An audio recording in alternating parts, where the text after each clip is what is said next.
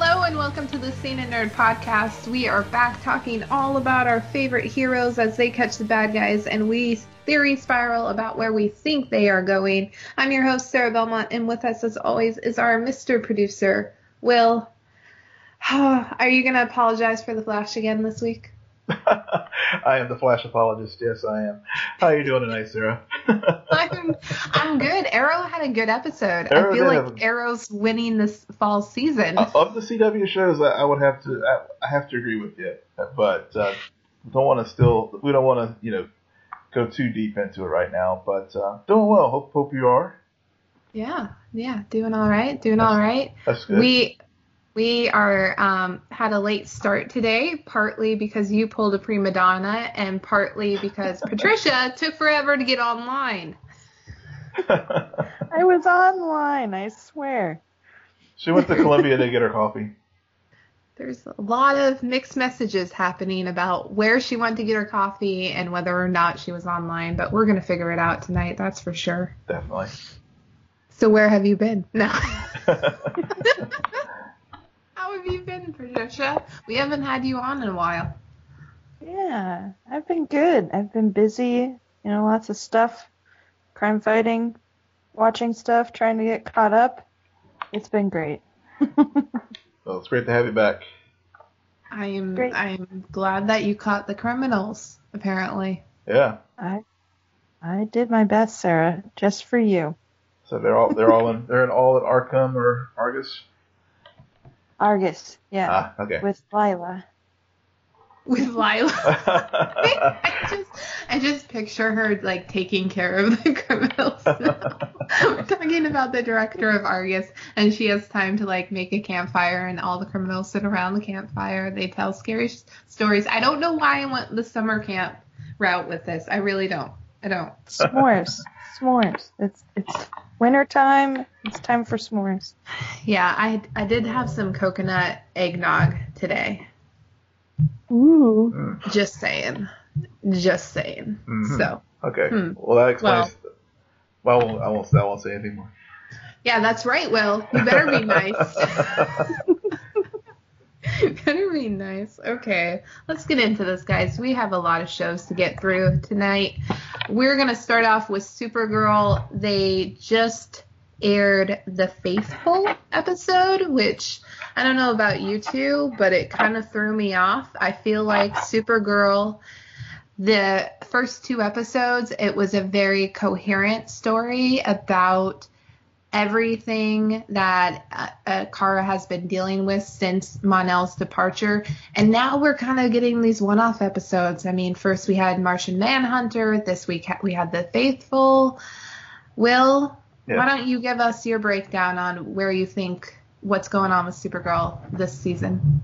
Oh, this season. Well, as far as this season, I think, it's their third season. So I think now they're firmly established in the Arrowverse, and I think, like any series that has, 20 plus episodes, you're going to get some filler. And I think right now they're just having these one-off episodes of filler, but are still dropping in hints. I mean, obviously building towards the unveiling of Reign. And so, so you just sort of have to deal with these fillers to get to that point. I will say though, one of the things that I did like about this episode was the whole Messiah, issues that really hasn't been on Supergirl yet. I mean, obviously with her cousin with Superman, they've touched on those many times with the Christopher Reeve films and even with Man of Steel. Batman v Superman. So, so it was only a matter of time before they got to it on Supergirl. And I thought, even though I enjoyed the episode, it wasn't off-putting for me. when it first started, I was like, where are they going with this guy, like this jerk on the plane? But oh, I knew it. I called it from the beginning of I'm like, Alex is going to appear on that plane. That's the only reason. Yeah, and then once she showed up, I was like, oh yeah, I see. Yeah, it's like, clearly the moment where she, it was the flashback, because they tried to, they try to hide it as well as they could without, usually they'll say 2 years ago or something, on the screen, but I don't recall seeing that. So, but yeah, so so from that standpoint, it was pulling that element into the story, I thought was good. I thought they handled it pretty well for 42-minute TV show. And so overall, I enjoyed it because it had those elements, and how Kara dealt with them, being treated like a god. And probably will continue be dealing with it, considering Coville also knows who that Kara is, Supergirl. And I loved that reveal. Yeah. Because that does not happen to Kara. Even though it's very easy with the quote-unquote disguise, but it's a rarity to see them incorporate that as part of the arc of the episode, which just indicates that this isn't a one-off villain. This is a character that they are able to set aside and then pull back in and set aside again, and really toy with those ideas about a character with all of this power being placed above humans and people having faith in her. And I also appreciated how they tied that in to her own religion from Krypton, which I'd never seen before in the other versions of this mythos at all. No, I might have missed it, but I don't know. Patricia, what do you think about Alex and Maggie and their wedding saga? This episode is the one that I have enjoyed the most. I gotta say, I even teared up at the end when Alex was, upset about, wanting to be a mom, and how Maggie is like, I don't see a future with you. I see a future with just you and not having a kid. And cold. Yeah, so very cold. Yeah. Well, I mean, it's something real that everyday, couples go through, and especially being in a gay or lesbian relationship, you really have to think about, the possibilities of having a child and how difficult that would be, to find a surrogate or to find a donor. And there's lots more, logistics that go with having a child in that situation. And I just found it really interesting how they gently did it. They didn't do it in an overdramatic way. It was very subtle, as how any normal relationship would handle that situation. And the feelings, this episode, I felt more connected to their storyline just because of that realism, I feel like. And I really enjoyed how they did it. Yeah, see, I was leaning towards the Martian Manhunter episode, even with the B-plot focusing on Maggie and Maggie's reconciliation with her father. I connected more with that than I did with this week's B-plot between those two, partly because I just felt like they broadcasted it from a mile away. From the first episode, I think there were subtle hits about the possibility of children, and it's like, oh, they haven't had the talk. Well, okay, I see how this is going to play out, but that was me. Yeah, no, I enjoyed the plot line with her dad. That was totally real. Realistic, I should say. And I love the fact, I love the fact that he continuously, carried around a photo of her when she was younger and held on to it, and that was really touching. He put it on her board. I know. It was so cute. Yeah. Miho. Yeah. And but I don't know. I just felt like the first couple of episodes of the season, I was like, okay, Alex and Maggie are getting married. Mm-hmm. And then as the seasons went on, it's like, I don't know, something clicked and it just started working in their favor, I guess. But this last episode was my favorite so far. Mm-hmm. I really love is it Rain? Yeah. Rain is coming.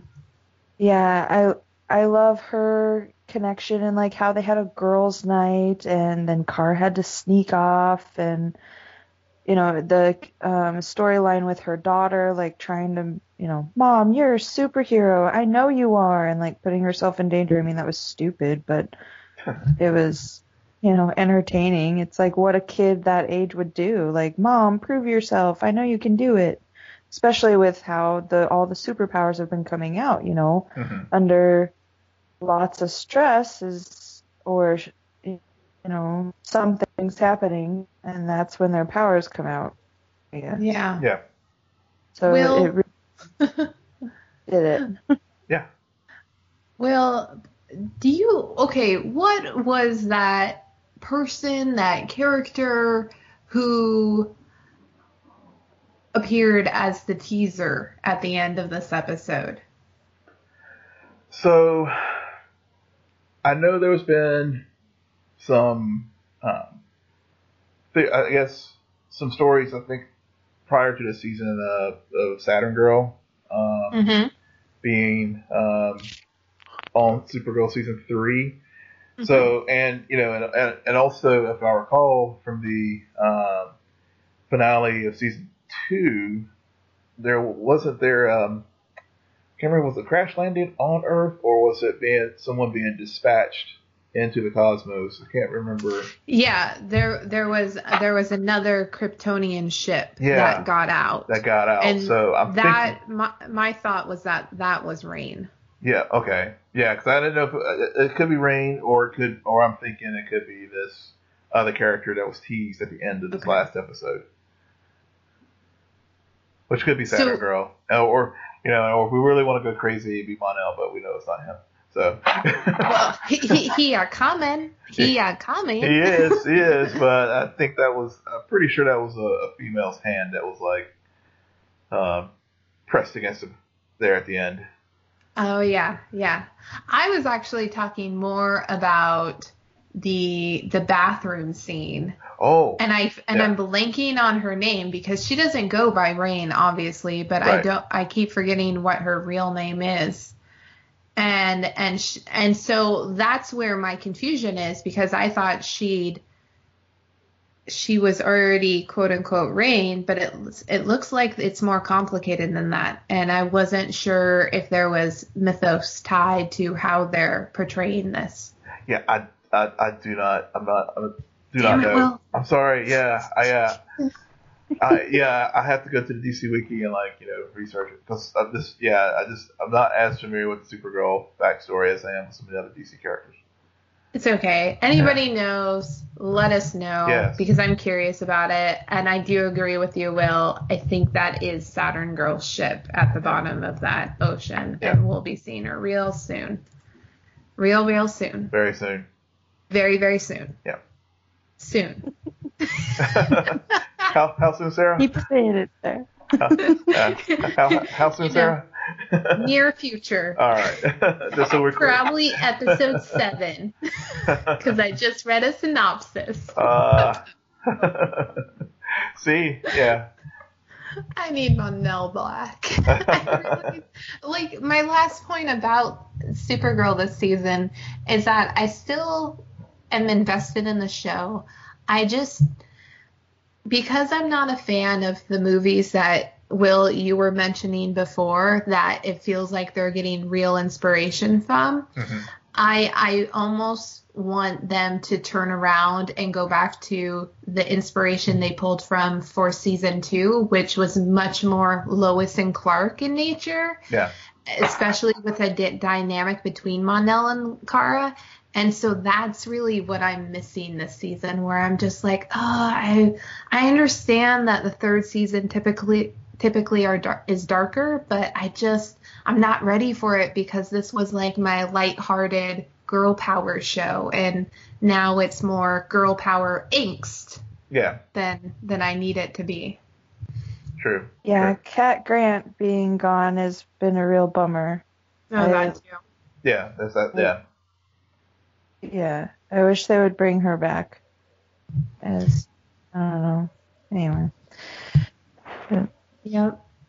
All right. So that is it for Supergirl season 3. We're staying strong. We'll make it to that crossover episode soon enough. Yes, it'll be here before we know it. Yeah. So now let's go back to Earth Prime and Central City, and we have a new superhero, you guys. Elongated Man. It was teased early on in the series, which was at least the name was dropped. Mm-hmm. But obviously it didn't become meta until this season. With the revised, I guess with Particle Explosion number 2. Particle Explosion, Second Earth, there's always something that allows the first half of the season. Ooh, Dr. Alchemy, season 3, he was turning people. Remember that? That's right.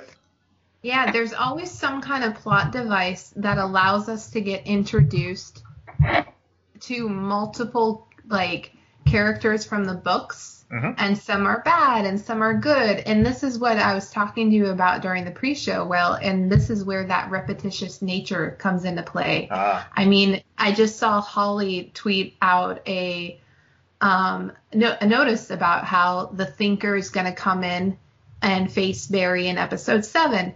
Very traditional. Yep. Episodes 6 and 7 are usually when we see that first big encounter occur, and then you have the crossover, and then the mid-season finale. And I'm just like, what? Why can't they switch up the narrative? That is, and we talked about this before, pre-show and during the week as well. That's one of the frustrating things. Whereas I still love the show, I enjoy it, but it's like the audience.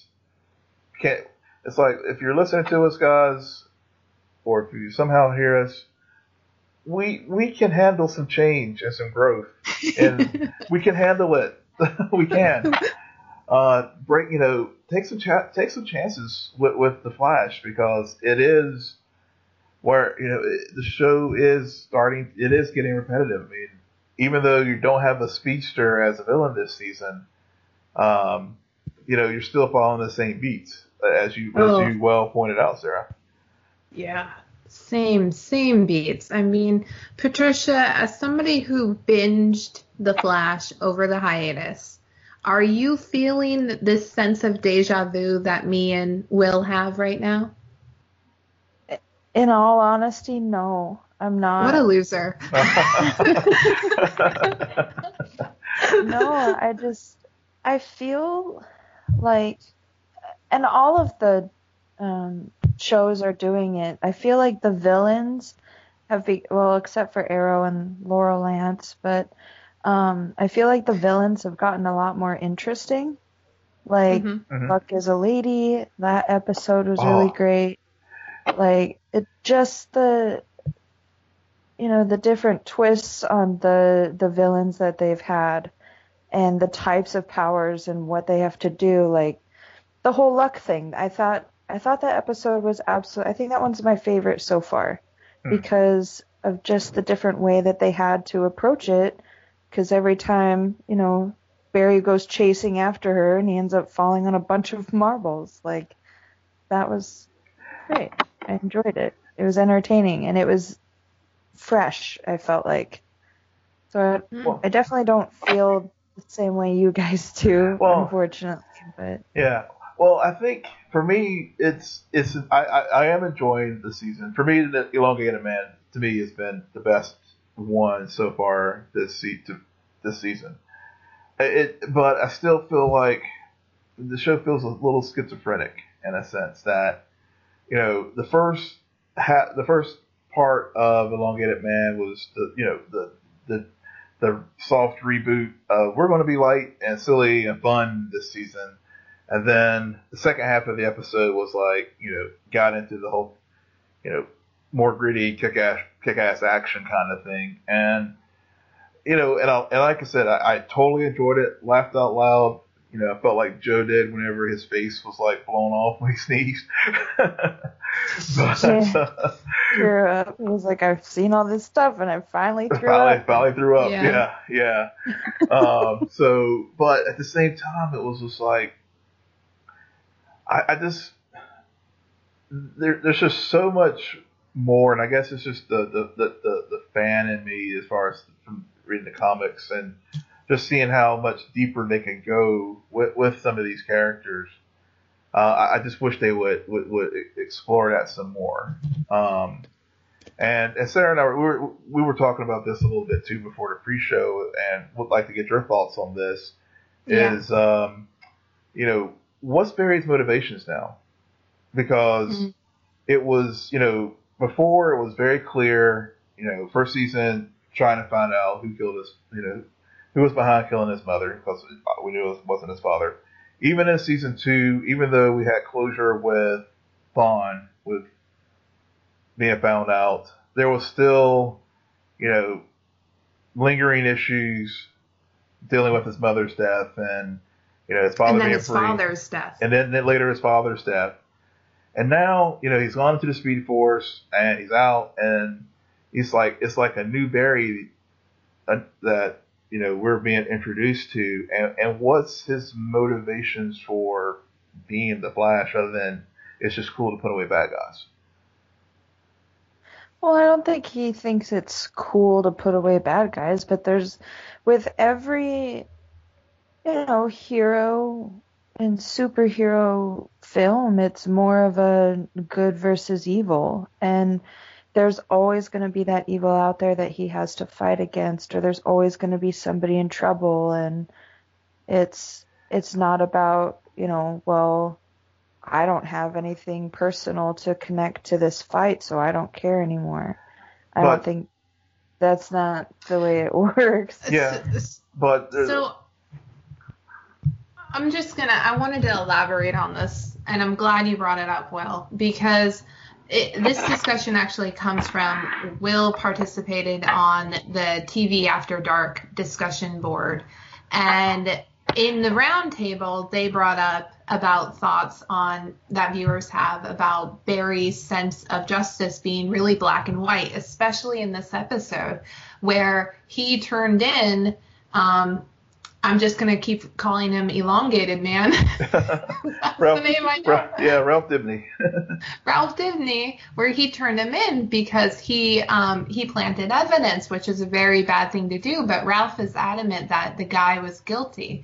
And this really made me think back on the Barry Allen we met on season 2 of Arrow, who is confronted by Oliver for having a shady past. And Barry's like, no. My father's innocent, and things are not as black and white. And so that really made him much more of a three-dimensional character for me, at least, where what I'm seeing now is that it's not necessarily that he lost his motivation to be a superhero. I'm just missing that emotional core that doesn't make him seem perfect. For example, in this episode, there's a very poignant scene where Joe points out he took down everything he had about his mom's case on that board and has replaced it, which even took Joe off guard. And it kind of makes you wonder, did we miss the true closure that Barry Allen has now about the death of his mother and then the death of his father and all of that loss? Is that just something that we missed during hiatus? Or was it just a quick, at the end of, season 3 when he goes off into the Speed Force? I mean, was that our moment? Was that supposed to be that moment of closure where he consciously decided, okay, I'm going to step in? Yeah. I mean, maybe that was the moment, and now that he's out, and maybe this is the growth that we're struggling with, Sarah. Is maybe this growth is the fact that he has put this tragedy behind him. Hmm. Hmm. Yeah. Now, oh, go ahead, Patricia. Well, I feel like you have a good point. That point where, yeah, Joe points out very vividly that yes, his board has been repurposed, and we don't get to see his closure point very clearly. Whereas, I feel like they could have done something a little bit more like, here's the closure, and we're on to the next thing, or something. You're right that wasn't very clear, but I feel like the closure to the death of your parents is not going to be easy on a TV show, because it's hard to depict that kind of loss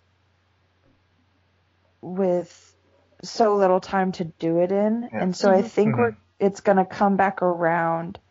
And because, Iris brought up a good point in the episode, I can't remember which one it was, the one where they went to therapy, and she, like, it seemed just fine as soon as, Barry came out of his weird state. She was, like, happy, but then she was mad,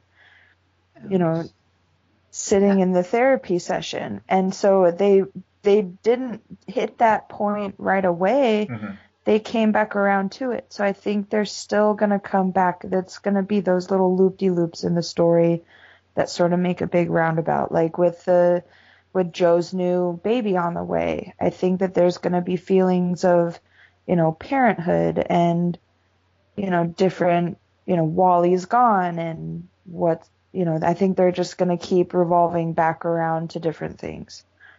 Yeah. No, I mean, that makes sense. And I wonder, like, especially in this first half of the season, what we're supposed to really think about Barry and how we're rooting for him, and like our sympathy for him as a character comes from, because even Oliver Queen has lost both of his parents very tragically, and he's found closure at the end of season 5, and that was a really big arc and a long stretched out arc. And yet they're still able to introduce us to a new version of Oliver Queen in season 6. But the twist is now he's the father. Now he's the parent. And so because there isn't that clear transition point for Barry, I think that's where I feel distant from him at the moment, rather than as connected to him as I was in season 1. Yeah. All right. Yeah. That's the feeling I'm having as well. And maybe this is the whole. That first episode was Flash Reborn, and so in a way, I think maybe we are seeing this new Barry and this rebirth of Barry Allen, and we are going to, walk this journey with him this season. And when he meets up with the Thinker and figure out why DeVoe wants, is after Barry, which I'm still not clear, what's the motivation behind DeVoe at this point, as far as other than just, creepy stalking the team through his Samuroid. Well, I guess we'll get some answers to our questions, so hopefully as the season progresses. Yeah. DeVoe, it's interesting. I mean, I kind of like him because he is so different. At the same time, I'm kind of I'm always like this. Every first half of the season, I'm like, I just want to see the showdown. I want to see the showdown. Well, thanks to our friend Holly at the Flash. She, I guess she tweeted out the thing before. I guess they're having their big showdown episode 7. So yeah. But I did like the way at the end of the Elongated Man episode how very they were starting to put the pieces of the puzzle together. So I did appreciate that fact that they're not drawing it out too long. That was just so exhausting last season. With Savitar. Yeah. It's good they're getting to it. Barry's like, putting things together. So I did like the way the episode ended, and then of course we're going to have the one-off episode next week with Girls' Night Out and no superpowers, I guess, at least from the Flash. Oh, Girls' Night Out is going to be exactly what I need. Yeah. But then we get really spoiled, you guys, because after that it's the When Harry Met Harry episode. Yeah.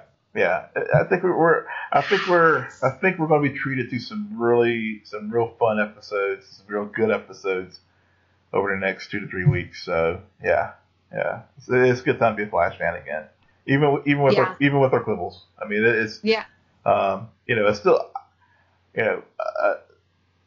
it's the show is getting back to what we liked about it, and I felt like this episode definitely, as I said, I think for me it was the best one so far for this season.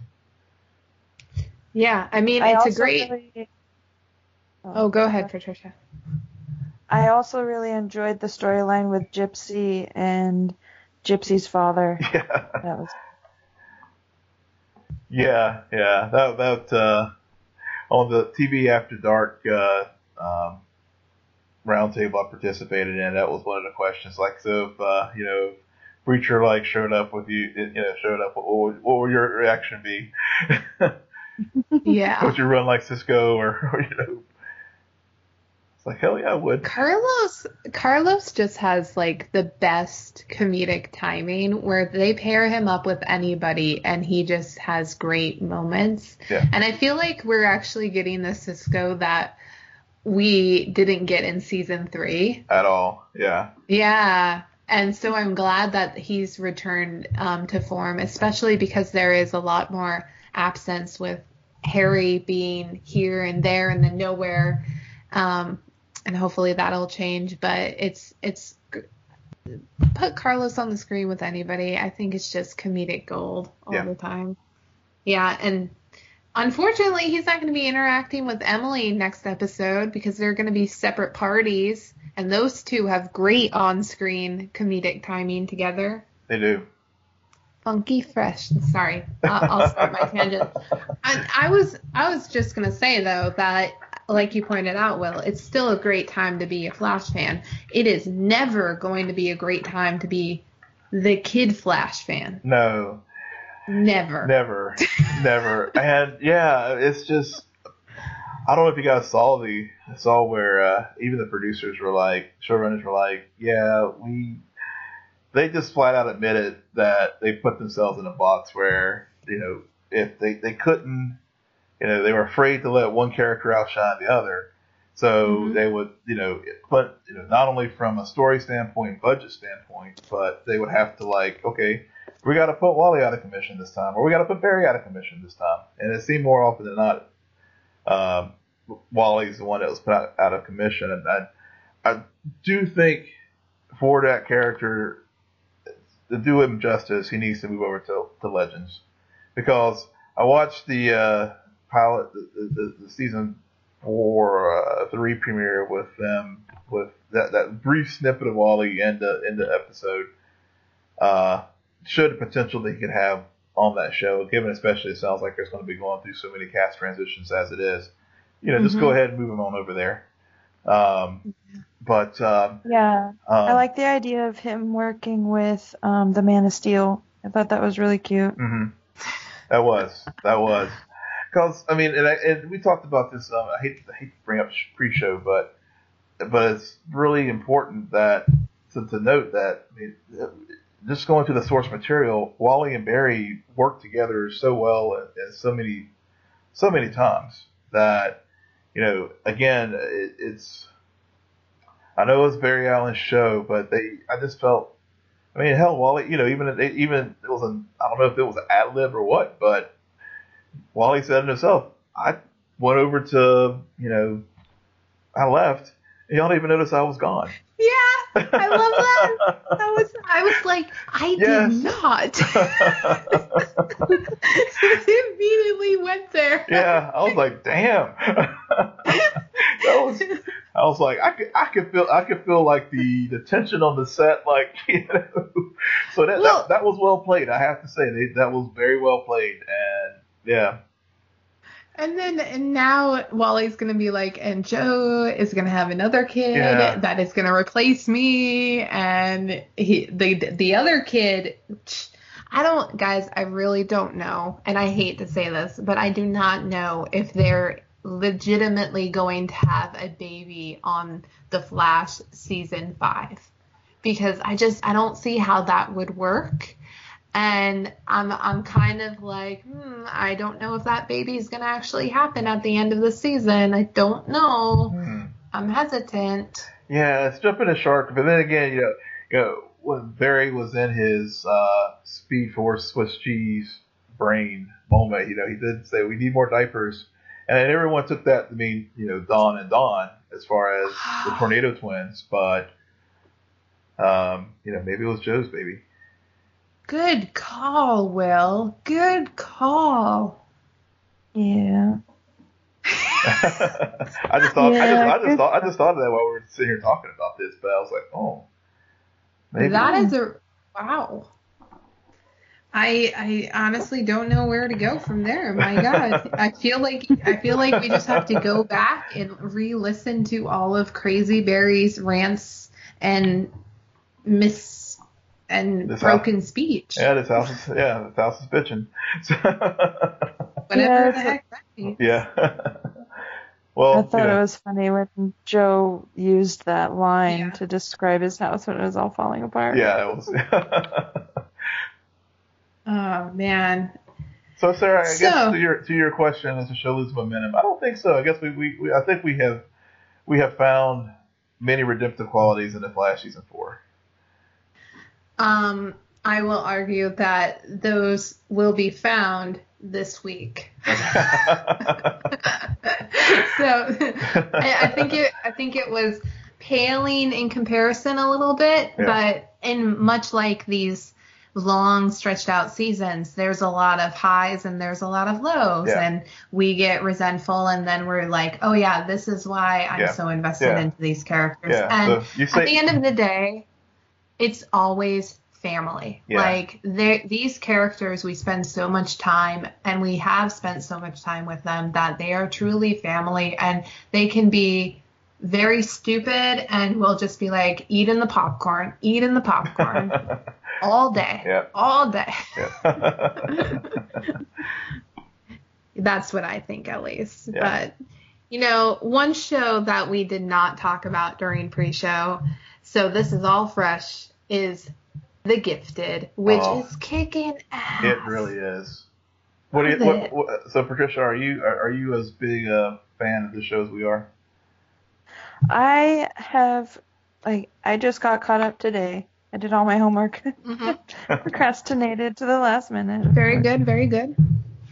But I couldn't look away from the screen when I was watching, because I had only watched episode 1 up until today, and so I just binge watched all of them. Oh, you lucky girl.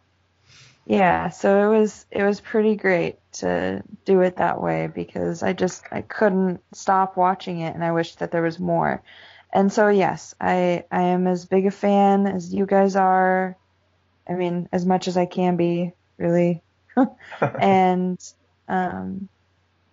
I love it. I love the way it's set up. It's beautifully filmed. All the special effects are great. The actors and actresses are great. I keep seeing people, and I'm like, hey, you were in that. Hey, you were in that. Like, okay, the guy that plays Gus, the guy who can diminish everybody's, that guy played Matt on the Vampire Diaries. Yep.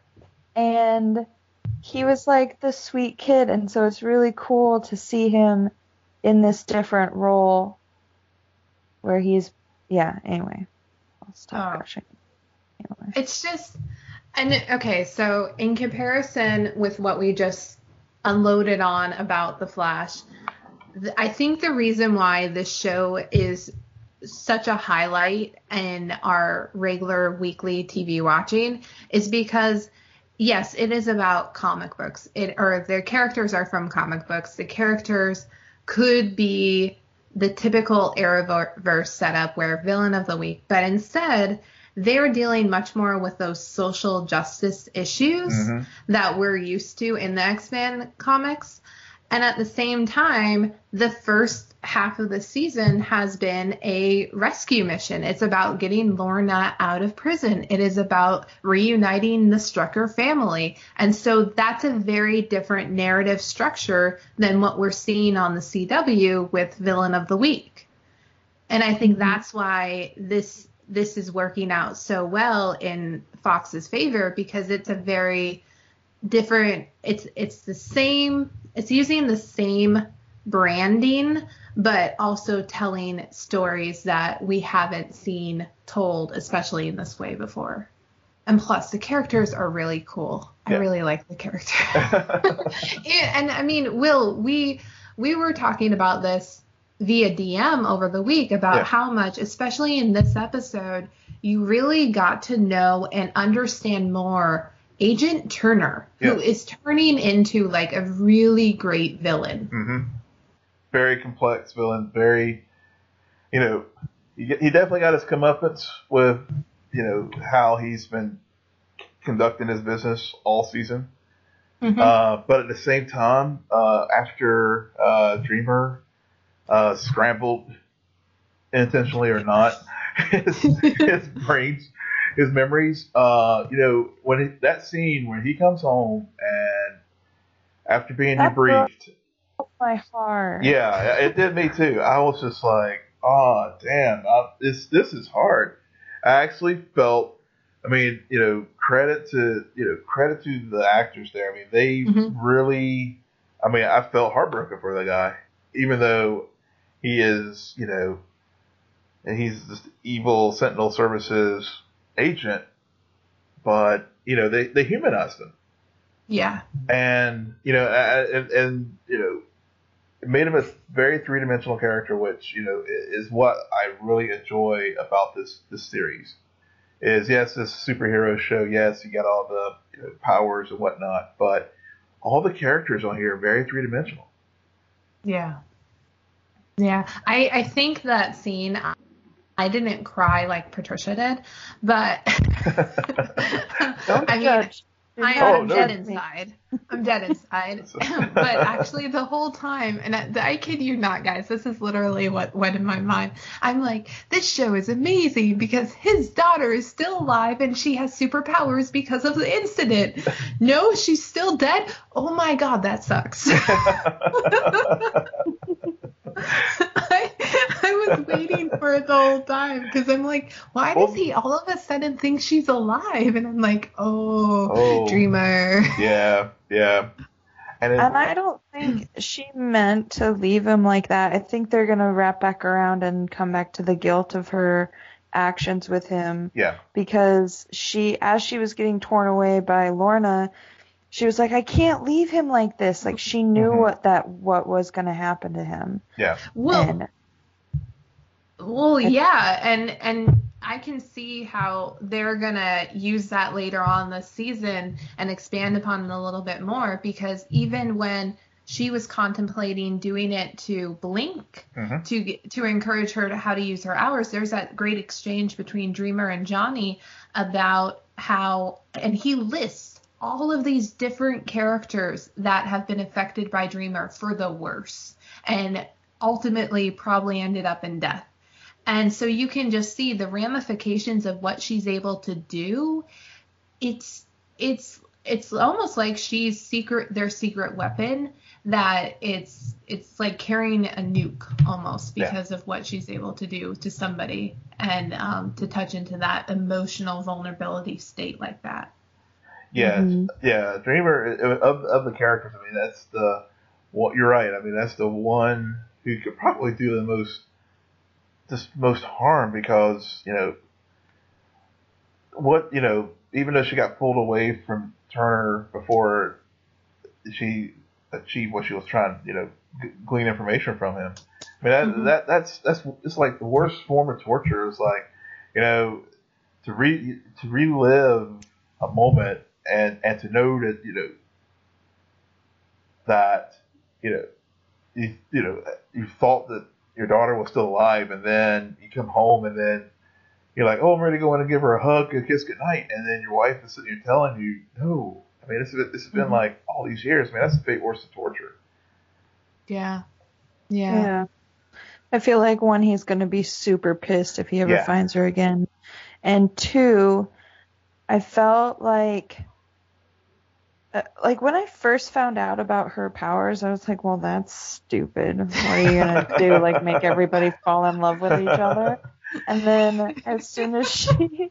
I'm sorry. You used my Ray Palmer voice when you said that. Yeah. But as soon as I realized what else she could do with it, like, I love the show because they start you off with a basic power. Like, a girl can put up a shield. But then their powers evolve and the way that they use them changes. And it's only, episode 5? And you've seen people use their powers in different ways multiple times in different situations. And that, because of how real it is and how real life it is and how raw the TV show is, and I say raw as a relative term, I guess, but I mean, think about, like, they made it so real. Like, if people actually had powers, this is the kind of things that would actually happen. And that's one thing that really makes this show interesting, is because, they might say, oh, this person can, control minds. Like, what else can Gus do? What else can, there's so many different possibilities for every power that is given, and they're exploring them and taking that liberty, and I love that because, when you watch one of the X-Men movies, you're like, okay, he can shoot lasers out of his eyes. Okay, she can control the weather. But you only see them as one-dimensional power users, whereas in this show, they are multi-dimensional, and it's interesting. Yeah. I wouldn't go that far. I love you, Patricia. I wouldn't just go that far because I think those characters are a little bit more multidimensional. It's just that they can't do that in a 2-hour time frame. They can do that on an hour time frame, week to week, which is a luxury. But I will, to follow up your point about that, is that's something that they're doing almost perfectly with the Strucker family and the kids, and how you're seeing them learn about their powers separately, and now we're starting to see them and how much more powerful they are because they're siblings, and they can use those powers together to bolster what they're able to do. Yeah, and the science guy that's like, let me have your suspects for an hour, like the creepy scientist that calls the main guy. I was super interested about what he was going to play in it, or why siblings are so important, or what happened in, what was it, Russia? But yeah, anyway. I'm really... So yes, I'm very invested in this show now. Like, the thoughts are all coming out. Will, what did you think about the Strucker family reunion that we got this week? Because it wasn't pure joy that occurred. It was a lot more complex than that. Yeah, it was more. You're right. It was more complex. It was, obviously there was joy. That's okay, but at the same time, it's. I think, Strucker himself is having to reconcile all his, basically, his prior professional life of trying to put these people away. And, and he, when he's in there with the underground, and he is like, literally having to, come in face to face with some of the people he prosecuted.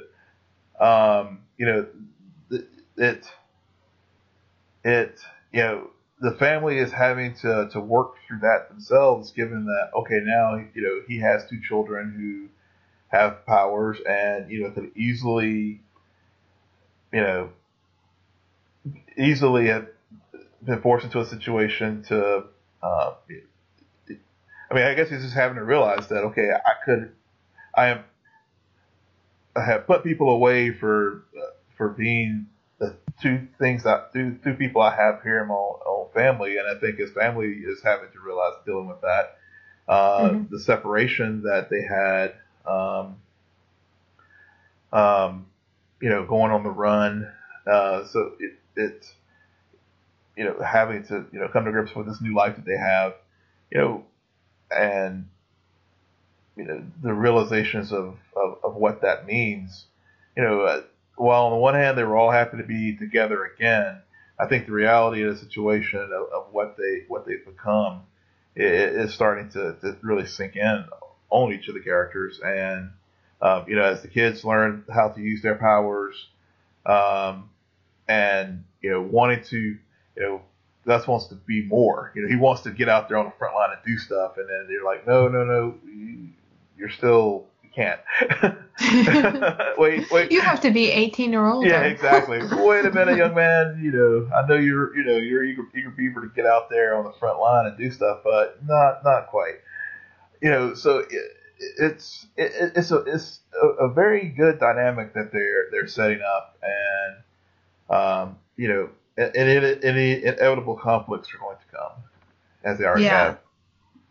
Especially when the writers are able to juxtapose that family drama with the Marcos and Lorna storyline, where they're also reunited, and now they're talking baby names. Yep. Aurora. Yep. Because they're amazing, and they're my favorite couple on the show, and I'm so glad. I love them. I love them because I can watch them separately. They don't have to be in the same scene together. And then I love it when they reunite, because I think they have some really good chemistry, and I'm excited to see what happens, especially considering there was that small arc for Marcos where you get more of his background and his ties to the cartel. And that's going to come up again down the line for sure. And there's going to be some conflict there about what Marcos was willing to do to get Lorna out of prison, and how she's going to feel about that. That's all I have to say, guys. Yeah. Eclipse and Polaris. Yep. Drop the mic. Oh, man. Hi. Yeah, from one favorite couple to the next favorite couple on Arrow. Go ahead, Sarah. Run with it. This is your moment. I am so happy.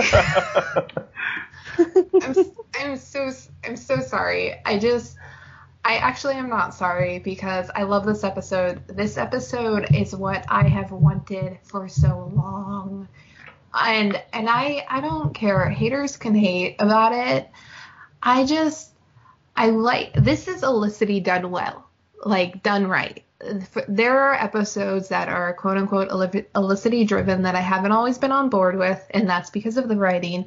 But in episodes like this, where they continue the narrative and are able to put her in the spotlight, but without trying to put everything else on hold, like, that's it done well, especially with Caden James, who I saw coming. I'm rambling. I'm just... Oh, that's okay. It's great. Very excited about it. Go, my friend, go. You've been waiting for this moment. No, there's so many different... I feel like I've talked myself out of it. I've talked myself out of having this moment. Patricia, what did you think about the episode Reversal? I thought it was a little cheesy at first, but I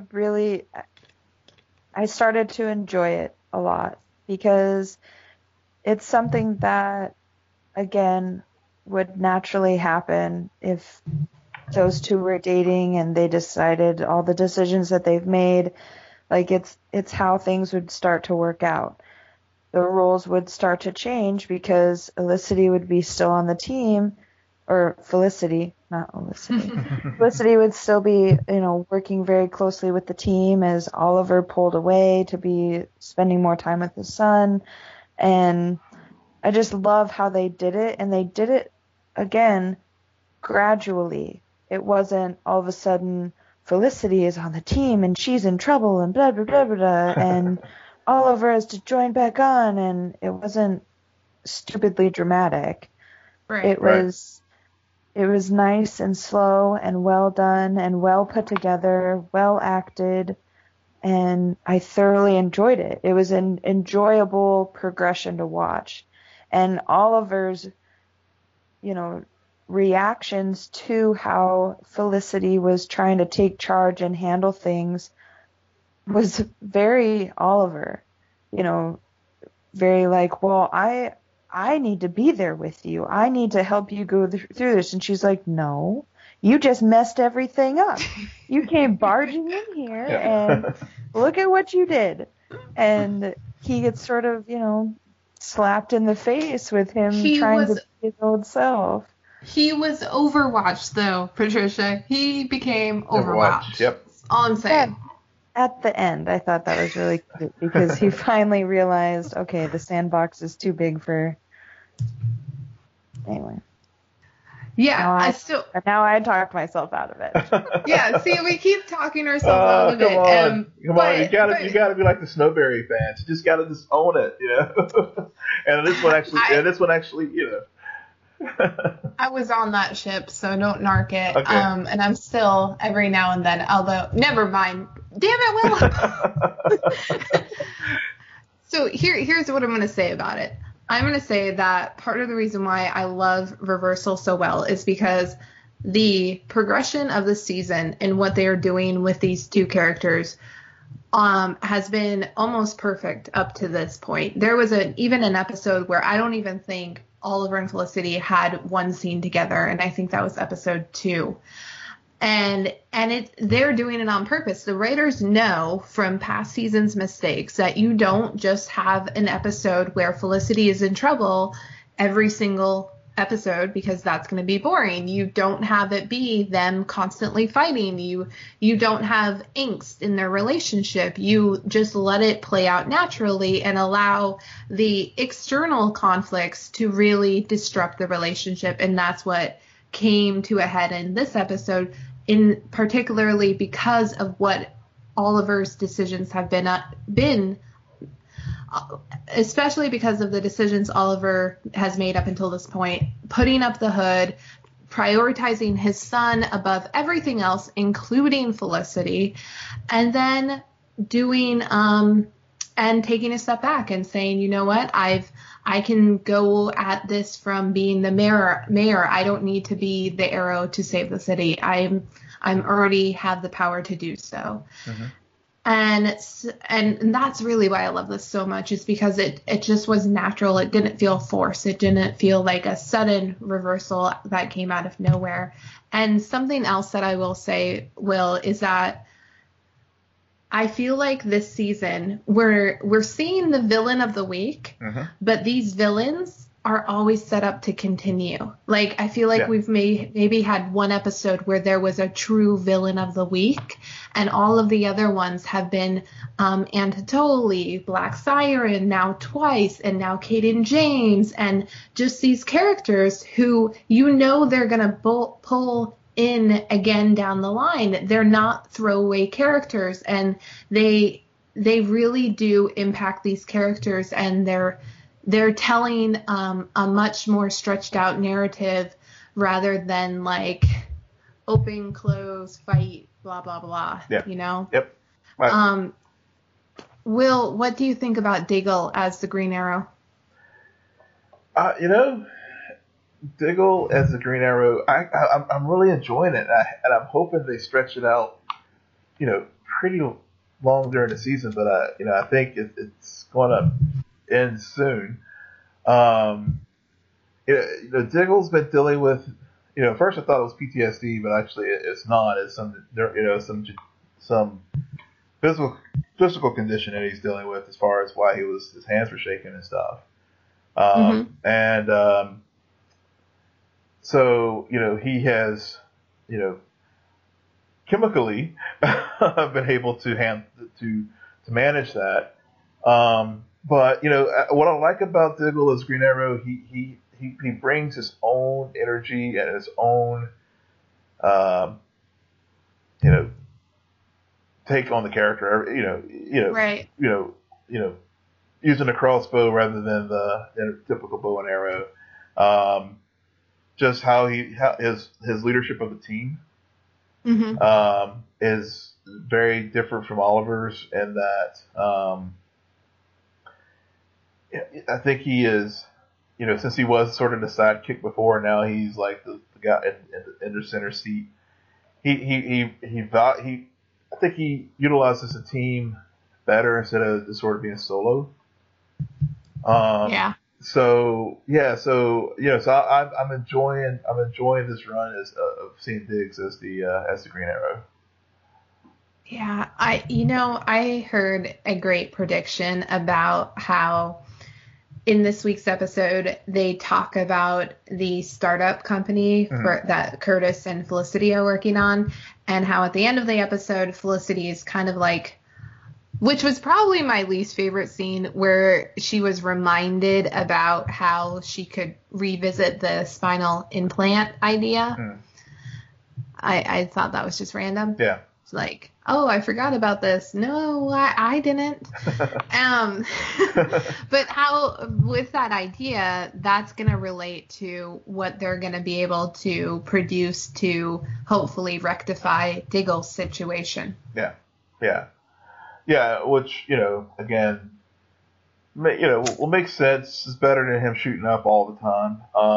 One of the things I noticed I went there. I did. One of the things that wasn't as prominent this episode was Diggle and Black Canary's sort of back and forth. Because that was very... in earlier, at least the first couple episodes, she was always like, "What's your deal, man? What's your deal?" But I noticed this time it was not as prominent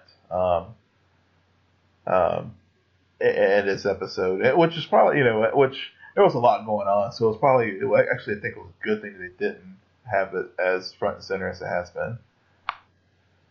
Yeah. Well, and I thought they had closure to that too, because he proved that he had it under control to the team with the bow and arrow or the crossbow, and she was like, "Yeah, I had my doubts, but now I feel better." Blah blah blah. Yeah. And I think she's still suspicious.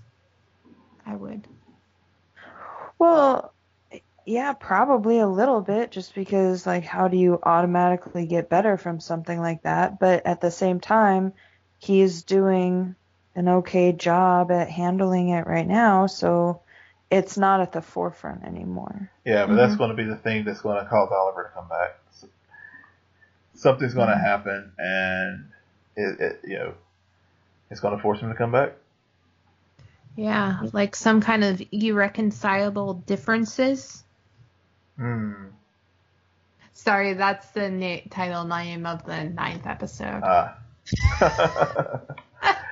haven't looked that far ahead yet. I personally think that it's going to be something where someone's going to figure out Oliver is actually the Arrow, and he's going to have to put the hood back on because his son gets kidnapped.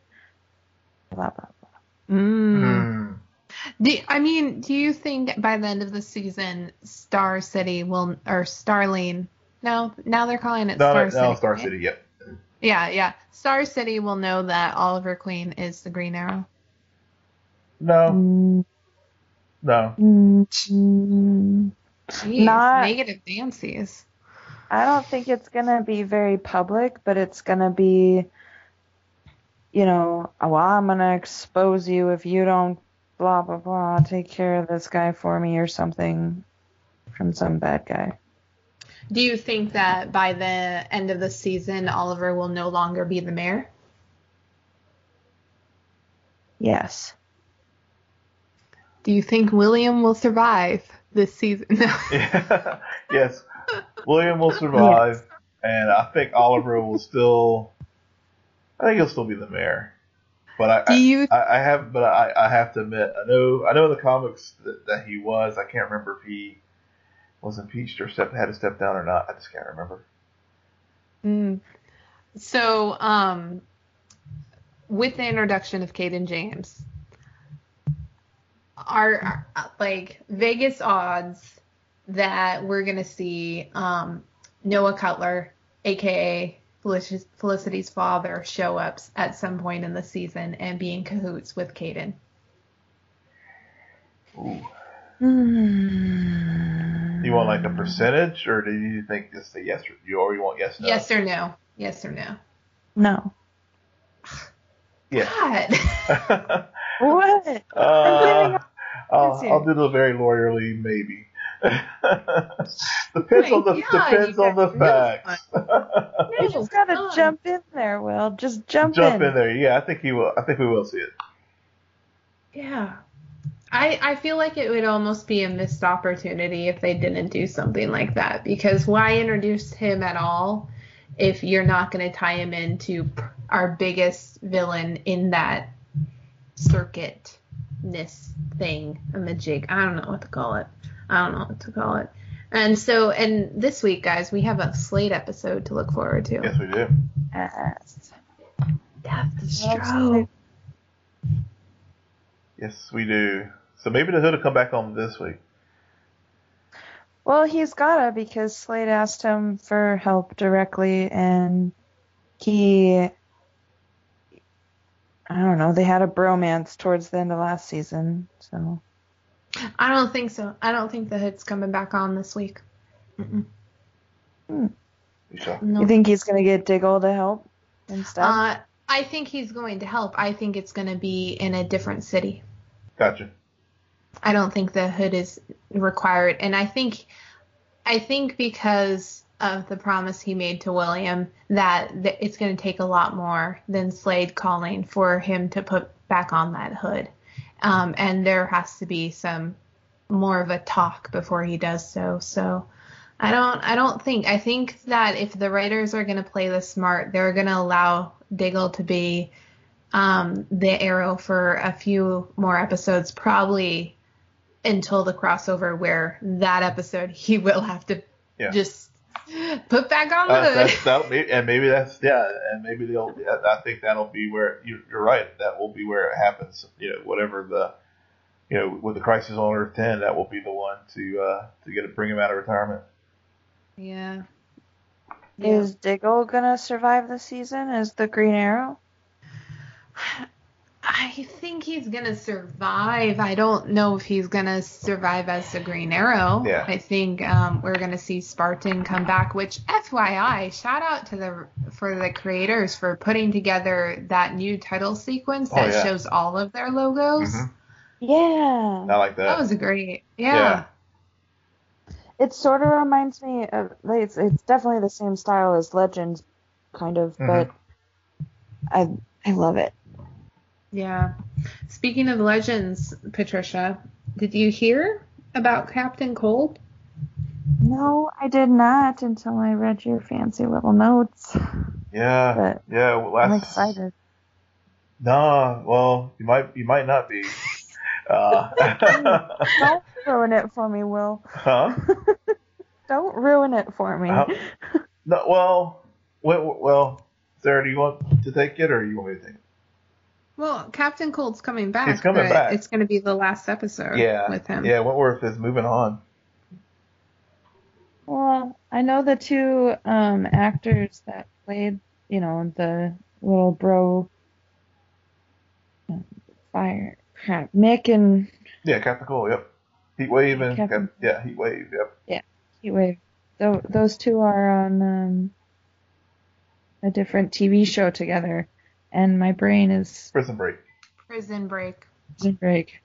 So it makes sense. Like, since he died in that one, I knew that he was only going to come back for, flashbacks, or we had to go back in time to save so-and-so or whatever. I know that he's not going to stay on there forever because technically he's dead. So. Yeah, but no one stays dead in these shows. Especially Legends. Yeah. You mean I think that's part of Laurel Lance? Hey, Malcolm Merlin did it too. Damien Dark did it before Laurel did. There's a lot of characters who, and that's That's partly why I don't like Legends, is because I blame that show for the lesser stakes we have this time around. Well, yeah, but they messed up time, so they have their own problems to deal with right now. Yeah, they did break time.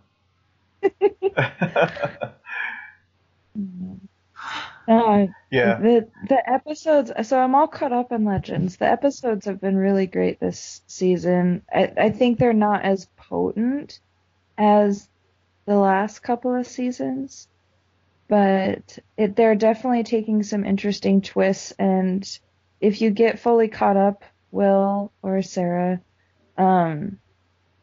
this last episode that they just did had a lot of references back towards the movie E.T., which I thought was real cheesy, but it was done pretty well, and they've kept it really interesting, and they've brought back a couple of villains that like are continuously coming back. You know, what are they called? The Dominators. Yeah. And I think it's interesting how they keep reusing that same villain, and I don't know if I like it, but I do like it because each time that they're brought back, it's in a different way. And so, yeah. And there's a new legend that I think you would like, Sarah. I can't remember what her name is, but she's from 2042 or something. And she joins the Legends on their quest because she has nowhere else to go. So. Is it Kari or? Never mind. Is she the one? Because I was watching episode 2. Is she the African princess? One that like? No, she comes back too. So she originally left to go back to her village because she's the great grandmother to Vixen. Right. And so that one, she's officially back. Okay. Yes, she came back like 2 episodes ago. But no, there's a new additional one that just joined. And this is the first episode, like full episode, that she's been officially part of the team. Gotcha. Okay. Yeah. I am terrible with names, and you all know this, so... No, hey, I'm like all the time. Don't feel bad. So she has this totem where she can fly, and it was her brother. She's Arab. Okay. Yeah, Arab. Cool. So are they? Victor Garber is leaving the show too. So as we touched on earlier, this is Zari. Yeah, that's Zari. It. I knew it. Okay, Zari. Yeah. Okay. Yeah, I think you'll... Yeah, thanks, sir. You get back into Legends, I think you'll like that character. Well, I mean, so on YouTube, when I was in the YouTube black hole, because I'm watching clips of like Arrow, Flash, and Supergirl, of course, on the recommended clips, Legends comes up every now and then, and I see all this information about Zari, and I'm like, oh, new character. And so I saw a few clips. I didn't think anything much of her. I will say, though, that if I were to get back onto the Legends bandwagon, it would probably be because of Nate and his relationship with Amaya. Those two are really cute together. I like them. But they have to kill Ray for me to get back on that ship. Well, they're not going to kill Ray, but they are going to kill Dr. Stein, so. Yeah. Carrie keeps telling me about that. Yeah. Well, Victor Garber is leaving the series, so. Well, yeah, and to that point, the newest episode, he had his grandbaby. Mm-hmm. Okay. And well, he didn't have the grandbaby. Yeah. I hope. No, he didn't. But his daughter had the baby, and Jax is really, he cares about him, and he's like, I know this isn't your true family. Like, I know you want to be part of the team really badly, but I know you just had a grandbaby. And so they sort of have like a very brief talk, but then Jax approaches Ray about trying to figure out a way to break up Firestorm. That was Jack's exact words, were to, somehow so he could just be the create Firestorm without, by himself, And so that's how they're segueing into that. Yeah, I was wondering if we were going to try to find another host like they went to the pains they did on The Flash to replace Ronnie, but they named the grandbaby Ronnie. Oh, nice touch. I thought that was a nice touch, yeah. Oh. And don't get too excited, Sarah, because Amaya and Nate are just friends right now. Yeah. I've seen some clips. I don't think that's going to last too long. Just friends. It never does.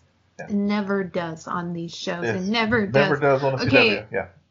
Patricia, as we're slowly losing momentum, clearly, from this discussion, you want to talk about How to Get Away with Murder for just a brief minute or two? Just a brief minute or two. So, Sarah, have you been keeping up on it, or have you completely given up hope? Okay. Well, this last episode was really good. I really liked how they delved into Bonnie's past.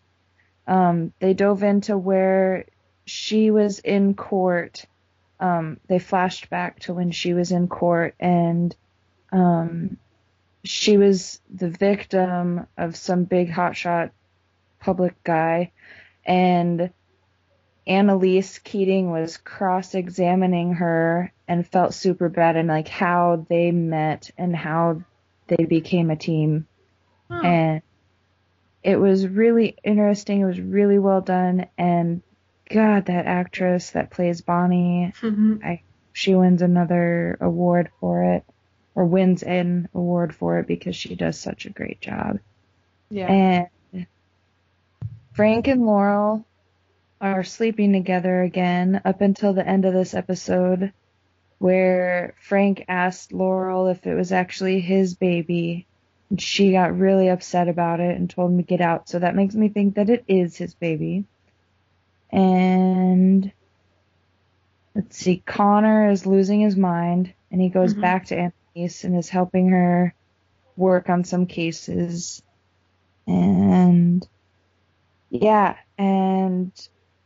Asher is in jail at the flash forward, because they do all those flash forward things. And I love how they do the flash forward things, because it just makes it so much more interesting, because you're like, okay, well, now you have this bit of information. What's going to happen next? I love this. Anyway, that's my minute on How to Get Away with Murder. Well, we did it, guys. We got through the week, and that was a lot of TV talk and so much fun. Please, listeners, feel free to tweet us about what shows you're enjoying, if there's any that we haven't talked about that we should start to watch and add to the rotation, because there is just so much TV going on these days. But you can tweet us at CNNerd on Twitter. And Patricia, why don't you tell fans where they can find you? You can find me on Twitter at PRMiller20. That's PRMILLER20. And Will, where can Flash fans find you? Flash fans and Star Trek fans and everything else can find me at Will M. Polk. That's WILLMPOLK. Yep, and you can find me on Twitter at SJ Belmont, SJBELMONT. Please go and check out our Facebook page. Will's doing an awesome job there, and he's also handling our Twitter account, and tweeting out some great news. So please follow us on both sides. And most importantly, go to iTunes and SoundCloud to rate, subscribe, and comment.